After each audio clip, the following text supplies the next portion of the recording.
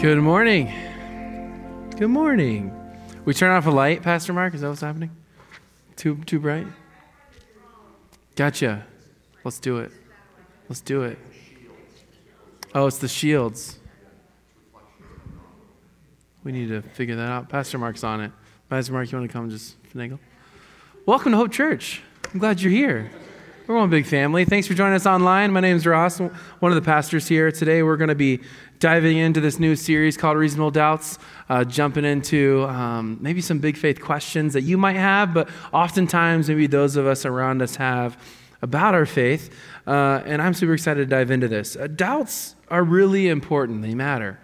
If you think of our doubts or big faith questions, they matter in the sense of we have them, so they should matter, right? But yet what we do with them matters all the more. See, when it comes to doubts, we can actually seek after truth and understanding, which then would help us walk through our doubts. Thanks, Pastor Mark. He's just an all-star, you know? Like one moment this, one moment that. He'll figure it out. But also, we can discover evidence to help us understand that through our doubts, there's more than just where we sit today. Travis Dickinson, a professor, philosopher, studied at the University of Iowa, wrote this book called Wandering Towards God, Finding Faith Amidst Doubts and Big Questions.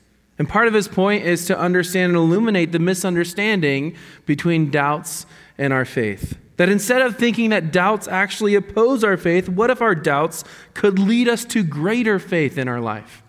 He writes these words, "Doubt isn't our destination, but it's an important step along the way.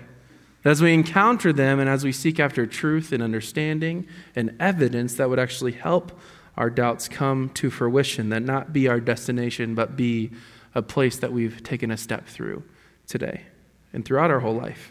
That God is, like Pastor Mark said, big enough for our questions, for our doubts.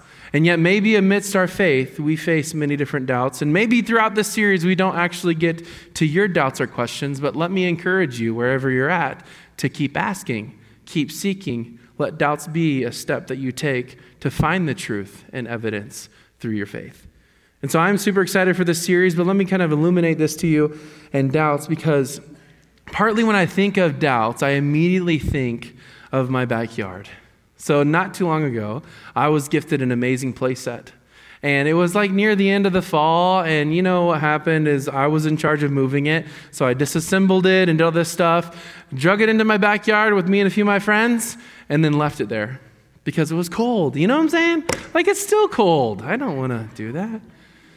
So I left it throughout the end of the fall and to Christmas time. All the guys are in here pretty much that helped me move it. You know where it was.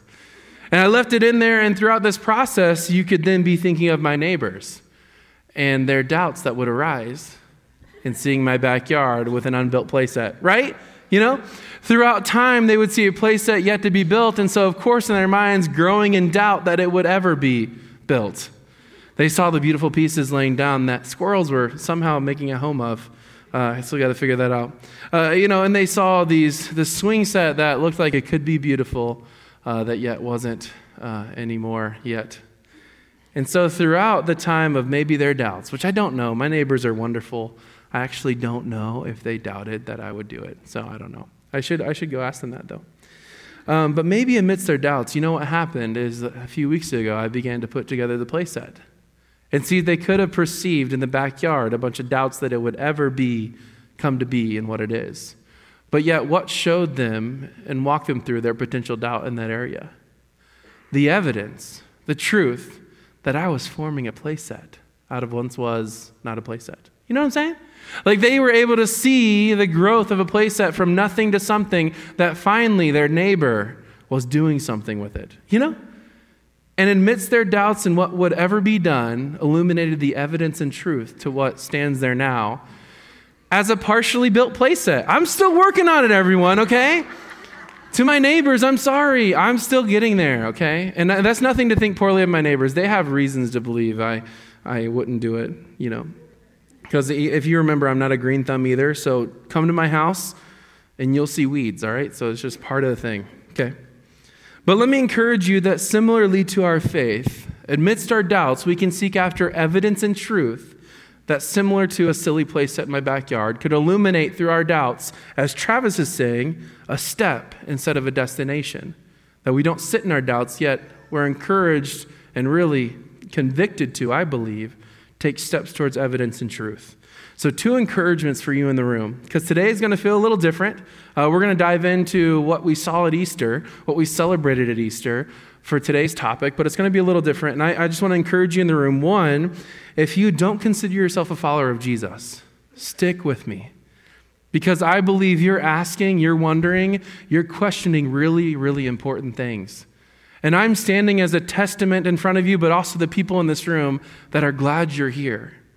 And that you'd be so bold enough to sit here today and continue your wondering and questioning to find evidence of Jesus who truly changes everything. So that's for you if you would say you don't follow Jesus, you're unsure.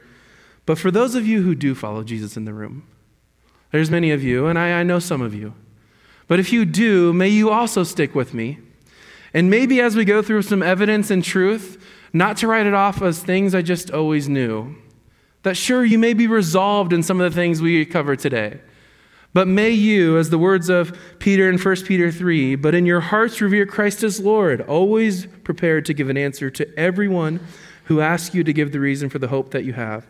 But do this with gentleness and respect, keeping a clear conscience, so that those who speak maliciously against your good behavior in Christ may be ashamed of their slander. May you, believer, grow to admire Jesus more today. May you grow to be prepared to share today. May you always, with gentleness and respect, share the hope that you have within you. That you as believers sit here, in part with the Holy Spirit, a person of Christ, of God in you, that you are able to live out by the fruit of that gentleness, kindness, love, and care for those around you, and especially in navigating doubts.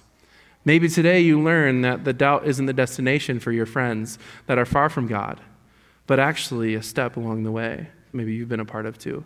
So I'm going to pray for us before we dive in. We got a lot of stuff to jump into today, a lot of good stuff. So let's pray. Jesus, thank you so much for your word. Thank you for illuminating the truth to us by your word, God. But also may we, as we dive into historical context and evidence we see regarding the resurrection of Jesus, God, may we take it to heart for what it means for our faith. God, thank you for being such a good God who leads us out of valleys, from mountaintops. God, we thank you for the moments you have us step into. May we just trust you along every step of the way. In Jesus' name, amen. All right, so as kind of normal, if you've been a part of Hope Church, we really open up the Word and let the Word lead the way. And that's what we're going to do today, too, in 1 Corinthians 15. We're going to start in verse 12. So you'll see the scripture references on the screen. If you see a page number and brought a Bible, the page number probably won't line up with your Bible, sorry, but it lines up with the one under your chair. So if you need a page number reference, you want to jump into the Bible with us, my encouragement to you, just like I encourage anyone, is that don't just take my word for reading it. You read it yourself too. So pull it up on your phone, on your paper Bible, one below your seat, or share with a neighbor, whichever. It'd be great. 1 Corinthians 15, verse 12. We're going to start there in 1 Corinthians 15, 12. This is Paul speaking, and he says this, But if it is preached that Christ has been raised from the dead, how can some of you say that there is no resurrection of the dead? If there is no resurrection of the dead, then not even Christ has been raised. And if Christ has not been raised, our preaching is useless, and so is your faith. More than that, we are then to be false witnesses about God, for we have testified about God that he has raised Christ from the dead, but he did not raise him, if in fact the dead are not raised. For if the dead are not raised, then Christ has not been raised either. And if Christ has not been raised, your faith is futile. You're still in your sins. Then those who have fallen asleep in Christ are lost. If only for this life we have hope in Christ, we are of all people most to be pitied. So this comes right after a section we're about to jump in today to launch in our seeking and evidence this morning of the resurrection of Jesus. And you see Paul's words here are very, very important and should be to us today. That if the resurrection of Jesus did not happen, if there's no resurrection of the dead and Jesus has not been raised, then what are the consequences? That our faith is useless in verse 14. That we are false witnesses. We have a false testimony, again, in verse 15. But yet also the Easter we just celebrated, that Jesus paid it all through the death and resurrection of his body for our sin, right? Verse 17 so explicitly says by Paul, then we are still in our sins. Our faith is useless. We are false witnesses, or we have a false testimony. We are still in our sins if Christ has not been raised. And so thus begs the big faith question we want to dive into today. Has Christ truly been raised from the grave? And that is a big question that many wrestle in doubt of, is that true? And today, my prayer is that as we illuminate God's word and talk through, like I said, historical references, we are able to see the truth that Jesus is risen and risen indeed. And the way we celebrate is in truth, is in life, is in a new life without sin. That's my conclusion that I'll get to soon. We're going to get there together though, okay? You ready? Notice here in verse 19, if only for this life we have hope in Christ, we are almost people to be pitied. Again, just this, Paul illuminating, if Christ has not been raised. So then, let's go before this passage where Paul lays out the very account in Christ's life, both death, burial, and resurrection. We're going to 1 Corinthians 15, 3 through 8. So right before that passage on the same page, most likely, but you'll see it on the screen if you have a Bible in the room. 1 Corinthians 15, 3 through 8. Paul says this, for what I have received, I passed on to you as of first importance, that Christ died for our sins according to the Scriptures, that he was buried, that he was raised on the third day according to the Scriptures, and that he appeared to Cephas, and then to the 12, and after that he appeared to more than 500 of the brothers and sisters at the same time, most of whom are still living, though some have fallen asleep. Then he appeared to James, then to the apostles, and last of all he appeared to me also, as to one abnormally born. See, this chunk of Scripture is well known as the Apostles' Creed or Resurrection Creed, and it was written 25 years after the death of Jesus by Paul here. But yet the key note in verse is verse 3. Paul says in verse 3, for what I received I passed on to you as of first importance. This is so beautiful because this very phrase that Paul's using is actually something we do all the time. We pass on things to our loved ones, right? We pass on truth to our kids. We pass on truth to our friends, right? The truth that we have received and thus want others to know. And that's so beautiful. Like we call that our testimony. We call that our experience maybe wherever. But oftentimes we pass on things that we know to be true. And Paul is in the same scenario. For what I received, I then pass on to you. But the reference here is important. Because even though Paul's written this 25 years after the death and resurrection of Jesus, what he's referring to be passed on was written actually within months, many scholars believe, within the resurrection of Jesus. The account that which he actually died, was buried, resurrected, and then appeared to many. So you tracking with me now? Tracking with the credibility now that Paul's speaking with, not only for what he received, but also he's passing along of first importance. Which, who is he talking about of first importance? Jesus. So unique that the one points up. Jesus, right? Jesus in me through the Spirit, right? And so Paul's passing on what he received, and today we're going to begin a method that many, many amazing scholars, Josh McDowell, Sean McDowell, Gary Habermas, and many more, William Lane Craig, will take the approach of actually looking at the key evidence found in 1 Corinthians and beginning to dissect and take steps through actually seeing the factuality, but also the reasonable faith in which we believe through each of them. And so we're going to do that today. You guys ready? Yes. It'll be fun. Okay. Let's do this. All right.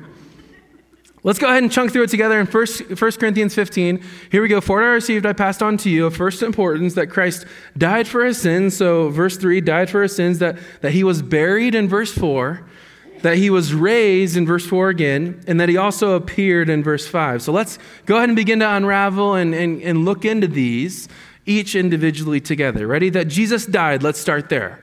So we know that if you've read the Bible before or walked through it or not, it's okay. Now you can know that Matthew, Mark, Luke, and John are what we call the Gospels, and they actually really profoundly speak on Jesus' death. They talk through it, even his death and resurrection, all that, but specifically his death. It's recorded in each of those things. But maybe we actually take a step back and we can narrow ourselves down to a few New Testament scholars who actually are non-Christians at all. Here's their findings on the very fact that Jesus died. Gerd Ludemann, he's an atheist, says Jesus' death as a consequence of crucifixion is indisputable. Bert Ehrman, another agnostic, the crucifixion of Jesus by the Romans is one of the most secure facts we have about his life, that Jesus truly died. Later on, we see even ancient writers, way back when, Cornelius Tacitus, AD 56 to AD 120, Roman historian, writes of Jesus' death. Flavius Josephus, AD 37 time frame, a Jewish politician, soldier, historian, writes on the factuality of Jesus' death. And so without much, really anything different than what we see, we can almost determine, without a shadow of a doubt together, that Jesus truly died. It is true that he died. Now, let's approach the more important topic here for this 1 second. Of these names are incredible, right? Cornelius Tacitus, Flavius Josephus, those are such great names. I shared this with the first service. I should today. It kind of slipped out, but my wife Noelle and I are expecting a new little baby this fall. We're so excited. Thank you. So excited. I didn't mean that for a round of applause, but thank you. I appreciate it. Love you all. It kind of slipped out in the first service, and I was like, these are my people too. I don't want to, you don't want the first service people to be like, did you hear the news? And then you're like, what news, right? But we're expecting a new baby. So with all that, as I was reading these names, I was immediately thinking, we're taking new name suggestions around here. You know what I'm saying? Flavius may make the cut. I'm like excited. My wife Noelle's in here. She probably doesn't agree. Cornelius, though, babe, like Cornelius. That'd be so great. Anyways, these are such great rich names, but that's actually beside the point. These few historians would resolve in this fact to be true that Jesus died, which we can, with completely agreement, say that Jesus truly died here on earth. But yet, let us look at maybe an objection that's often brought up in what's called the swoon theory. So swoon theory is this idea that maybe Jesus didn't truly die, but he actually just passed out on the cross, was carried to the tomb, and then woke up again. But yet, the biggest hole in that is that crucifixion at the time was the most brutal, severe form of public death that someone could face to be crucified. That Jesus was beaten, broken, nailed to a cross, and thus publicly seen to die. That for the swoon theory to hold up would truly be remarkable. And I think the largest hole is that there's no way it could, because of those severe facts found in the crucifixion. That Jesus were to actually die upon the cross, that people would publicly see that, and that he couldn't have just passed out from all his pain and then somehow in the tomb recover from his wounds and still just be passed out and alive. So Jesus died. That's our first clear fact and area we find from 1 Corinthians 15. The second's this: he was buried. And this is really important as we look into the burial of Jesus, the whereabouts in which he was buried. And we're going to find that in Matthew 27, verse 57. So again on the screen, Matthew 27, verse 57, together, we're going to walk through this understanding of Jesus' burial and why the key evidence is important to understand where he was buried to begin with. So Matthew 27, verse 57 says this, Matthew 27, 57, as evening approached, there came a rich man from Arimathea named Joseph, who had himself become a disciple of Jesus. Going to Pilate, he asked for Jesus' body, and Pilate ordered that it be given to him. Joseph took the body, wrapped it in a linen cloth, and placed it in his own tomb that he had cut out of rock. He then rolled a big stone in front of the entrance to the tomb and went away. And maybe some of us pick up that Roman soldiers were put in front of the tomb, and we know that whole picture there. But why is this really severely important to understand the evidence of where Jesus was buried to begin with? Well, Joseph of Arimathea was a member of what's called the Sanhedrin, essentially like a ruling group, kind of like a Supreme Court of this time. And the Sanhedrin was people well known, kind of like how we maybe don't well know those people in the Supreme Court, but we generally know them. They're of public database. We could see who they are and their general lifestyle of who they were, right?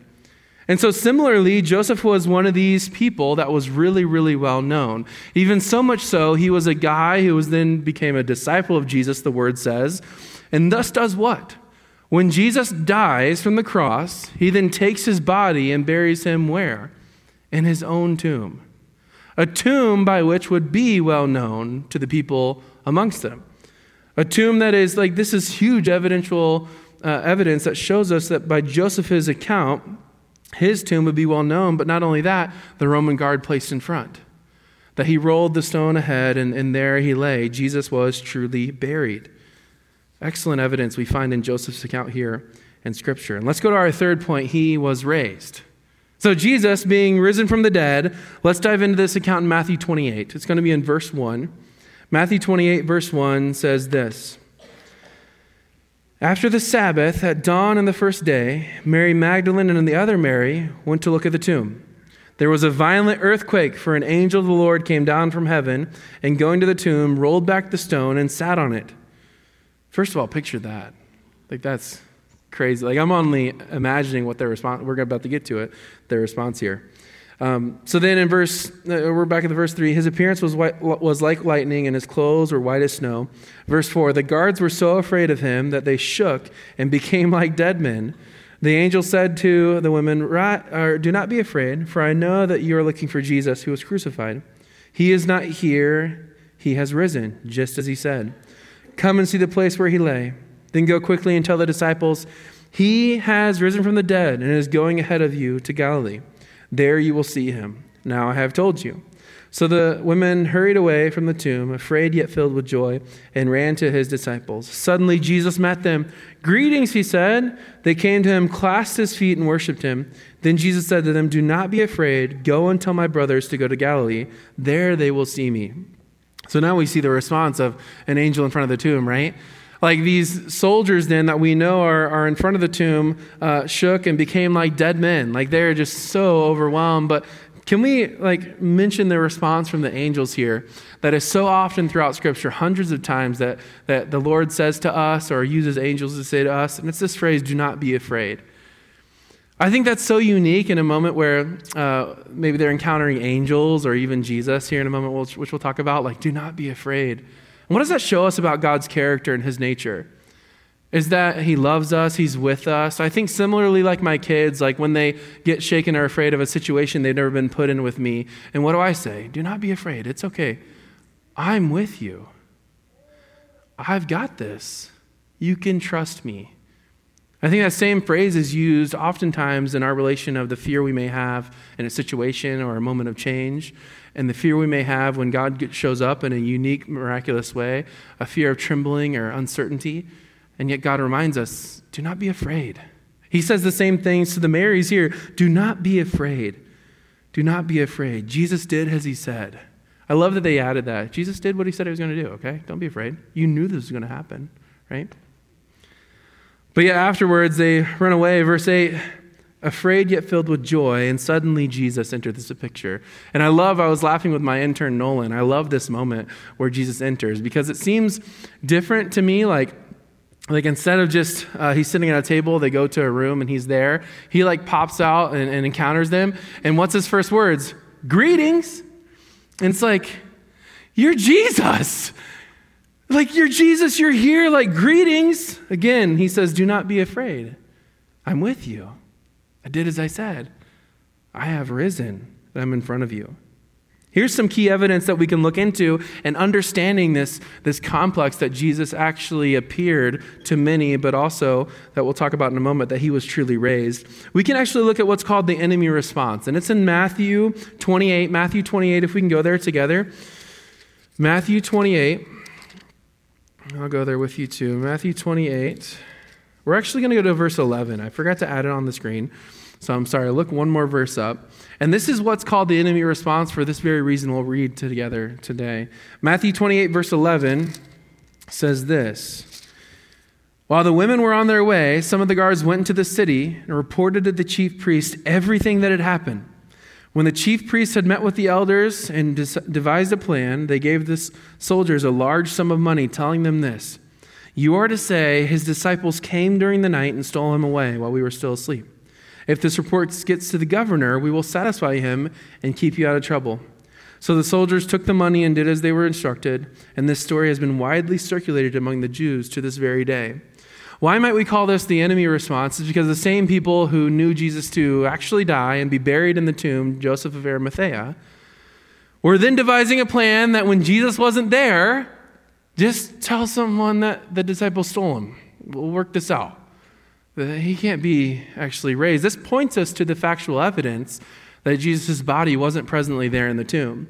You could also think, if we look back to the prominence of the tomb, and if the tomb wasn't so prominent and maybe they mistaken one tomb for another, then they would easily resolve, hey, that was the wrong tomb, go and look at this one. Oh, there's his body. Jesus didn't raise from the dead. But that's not what happened. Jesus truly raised from the dead. And I believe that evidence shows us that with very, very much clarity, that he actually factually was raised. And then finally, our last point before we get into some closing just encouragements today is that he appeared, that Jesus appeared. Remember, Paul wrote through these in 1 Corinthians 15, but we're going to read that portion one more time together. 1 Corinthians 15, 5 through 8. And he appeared to Cephas and then to the 12. After that, he appeared to more than 500 of the brothers and sisters at the same time, most of whom are still living, though some have fallen asleep. Then he appeared to James, then to all the apostles, and last of all, he appeared to me also as to one abnormally born. So Paul begins to build this case of understanding where and when and who Jesus appeared to. I think it's really credible that Paul would even add that most of whom are still living, though some have fallen asleep or passed away, right? Like he's talking through this instance that you could actually go in this context to some people who had actually seen Jesus themselves. They may still be living. And so further evidence of understanding who Jesus appeared to. But let's get to the accurate account here, right? The Marys at the tomb, Cephas, who's Peter, the rest of the disciples, 500 other people, James and all the apostles, and then Paul. And Paul's being the writer of our context today. Paul was on this journey, and then explicitly in his transformation, you should read it sometime, it's crazy, blindness and calling from the Lord and experiences, and the Lord appears to him in a unique way, which totally changed the trajectory of his life. And so Paul saying, in me, though abnormally born, like it's me. He's appeared to me. All of these are based on these visionary moments of people seeing Jesus, both visually and physically. And if you think about it, even in our world today, both visual and physical evidence is held to high regard. Not only our judicial system, but even in my household with my kids. Have you seen Mom? Yeah. What do you need? I just need water. So have you seen Mom? I'm like, well, I can help you. No, but have you seen Mom? Yes, she was in the kitchen earlier, running there. She's not in there anymore. Where could she have been? Right? Like my daughter's relying on my visual testament of experiencing, witnessing my wife for a need that I can meet, okay? Come on, Della. My wife often says that to our kids, you know Dad is here. He can help you with these things. And you know what she says? No, I need Mom, okay? And I'm like, gosh, am I just failing as Dad? I don't know. I'm just kidding. But see, this eyewitness testimony account is very, very important and clear to us that Jesus appeared to many, and not only many, to some very specific writers like Paul throughout Scripture, James, his half-brother. These moments where Jesus appeared to many is super crucial in the evidence we can understand that he truly did. And so, as we briefly discussed his death, burial, resurrection, and appearance, I couldn't help but encourage you to maybe see where Jesus shows up in your own life too. That as far as him showing up visually, physically to many that are referenced here in Scripture, I believe Jesus shows up in our life all the time. That we can look around and we see just moments where Jesus shows up in a miraculous way through an answered prayer, through a tensioned relationship that we've been working on, and God just shows up and brings peace and direction. That Jesus, I believe, by his Spirit that resides in us, appears and shows up in so many different forms. That's surely not physical. Of course, I would love that testimony of being like on the Heritage Trail and then Jesus, greetings, you know what I'm saying? I'd be like, yo, what? But Jesus shows up in our lives so often. And yet if we were to pause and think and reflect at how often he does, maybe we could reconcile the same, that he's truly appeared, that he is so good. That although not physical for us, he's appeared spiritually in depth, healed us from moments and circumstance, and we can praise him for that he shows up in our everyday, because he's a good God that wants to, that does, that promises that. So what are, then, if we reviewed our 4 key areas or facts, What are then some opposing arguments? This is probably what I have the most fun in, because as believers in the room, as the scriptures say, always building a case to defend the hope that you have within you, but also for those of you who are wondering, maybe you've heard of some of these theories that would contradict to the true death, burial, and resurrection of Jesus that I would just illuminate today that we can learn together. And I'll share some holes that I see in them, that I've researched and found in them, but maybe you could have more too or less, and we can talk more about it after. But the first one being this, opposing theory 1, mass hallucination theory. Okay, so when it comes to Jesus' death, burial, and resurrection, him appearing to anyone, there's some who say that this is just a mass hallucination, that everyone could have just envisioned this to be true, but it actually wasn't. They just hallucinated and it didn't really happen. But yet, the largest hole in that is that hallucinations are vividly, specifically personal. I actually did some research. Gary Sibsey, he's a PhD licensed clinical psychologist, wrote this: I've surveyed the professional literature written by psychologists, psychiatrists, and other relevant healthcare professionals during the past 2 decades, and yet to find a single documented case of a group hallucination. That hallucination specifically occurs in the individual and not by a group case. So then thus, this is a big hole in that theory then. If hallucinations cannot be grouped to many people, now we'd be talking a mass amount, because if we remember the appearance, 500, this person, that person, this person, that person, Mary, all this kind of stuff, that would be a mass group of people that it must be true to hallucinate together on the same account. But yet, that's so far to be. That's our largest hole. But not only that, hallucinations are purely visual and lack the physical element. And so how could we reconcile in Luke 24, verse 37, when it says this, they were startled and frightened, thinking they saw a ghost. And he said to them, this is Jesus saying, why are you troubled? And why do doubts rise in your mind? Look at my hands and my feet. It is I myself. Touch me and see. Ghosts do not have flesh and bones, and as you see, I have. When he had said this, he showed them his hands and his feet. So even in Jesus' account, it's not only a visual experience, but a physical one that they see Jesus. And I love that, why do doubts rise in your mind? And what's the next phrase there? Look at me and let the truth before you, the evidence in front of you, conquer your doubts. Take a step through your doubts and trust in truth of me, Jesus, before you. The second one is this conspiracy theory. And this one's a little bit more specific and kind of goes about this. Could this event of Jesus' death, burial, and resurrection just be a giant conspiracy by the disciples? That they knew it was false, yet they huddled up together after Jesus died and said, hey, here's the deal. We're all going to say this. We're going to figure this out. This is how it's going to go down. We're going to say this happened. And yet for what would they do that for if that were true? Jesus truly didn't rise and they just made it up in conspiracy. What would they do that for? Fame? Money? They didn't receive any of that. And oftentimes, if you think of it, you look through their lives and they were put to death for their very belief in Christ as the risen Savior, their account of him, their trust in him.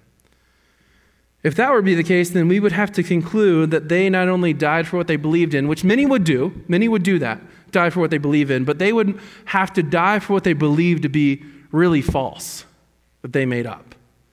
And I mean, we could talk through that, but I honestly don't know many or anyone who would go to that length to die for something they truly know to be false in the depths of their heart, but they're living to be true. That's the giant hole in conspiracy theory that I see today, that I think really has that theory crumbling before us. And albeit both mass hallucination and conspiracy, go pursue evidence yourself and read through those. I think there can be enticing or you think through them and may be reasonable to some regard, but there's these giant holes that actually don't explain the full picture. In which I believe, friends, the full picture is that Jesus truly died. He was buried.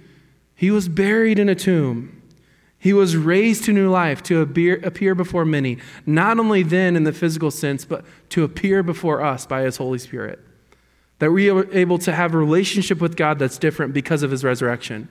And if you think back to the very beginning of our time together, when we looked at Paul's the what if Jesus didn't rise, here's the truth of the matter for us. That years after the resurrection of Jesus, we get to live in today in truth, is that because of the resurrection, our faith is meaningful. That we have an opportunity to grow in faith and trust in Jesus that is meaningful and life-changing and leads to everlasting life that we may experience now and forevermore in eternity. But yet also our testimony is true. That what Jesus has done for us, the way he showed up, the way he's paid for sin and death, like it is true that our witness of God, our testimony of God's goodness in our life can be shared with truth, can be shared in accuracy. We carry that truth of God living in us today as followers of him. And finally this, and the most greatest of truths that we live in, that we celebrate at Easter together. If Jesus is resurrected from the dead, then our sins are truly forgiven. Amen. If Jesus is resurrected, if all this to be true, our sins are truly forgiven. And that's the Savior we look to. That's the Jesus we follow. And the truth and the nature of who he is, but also the great sacrifice he lived and died through burial and resurrection for our sins to be forgiven before God. How wonderful it is, friends, that we're able to wrestle and walk through our doubts and big questions and yet seek after evidence that shows us the way and ultimately submit to the truth. Next week, we'll jump into the truth of the Bible and what that looks like, how it was transmitted, how we received it today, but the truth of God's word that gives us all life. So if you're asking big questions, maybe this was one of them, and you get to begin to walk through the journey that, remember, doubts are just a step along the way. May you find your hope in Jesus. And to many of you who believe and you've said yes to Christ, you're living in him and continually walking to be more like him, may you find encouragement that by your faith and belief in him, the resurrection holds up to be true. And by that truth, by that account, we are able to stand on new life. Our sins are truly forgiven once and forevermore.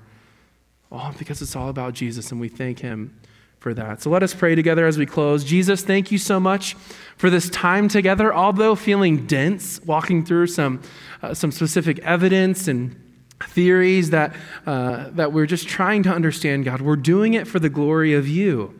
We want to know you better, God. We want to build a faith that knows you well and can also adequately, with gentleness and respect, defend it truthfully.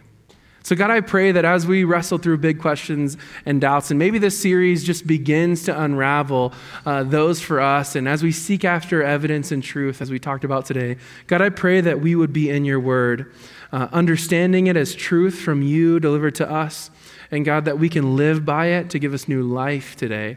And God, I thank you by the new life you give us by your Son, Jesus, that by his Spirit in us, we are so much so led and guided into new everlasting life in you. God, we love you and trust you.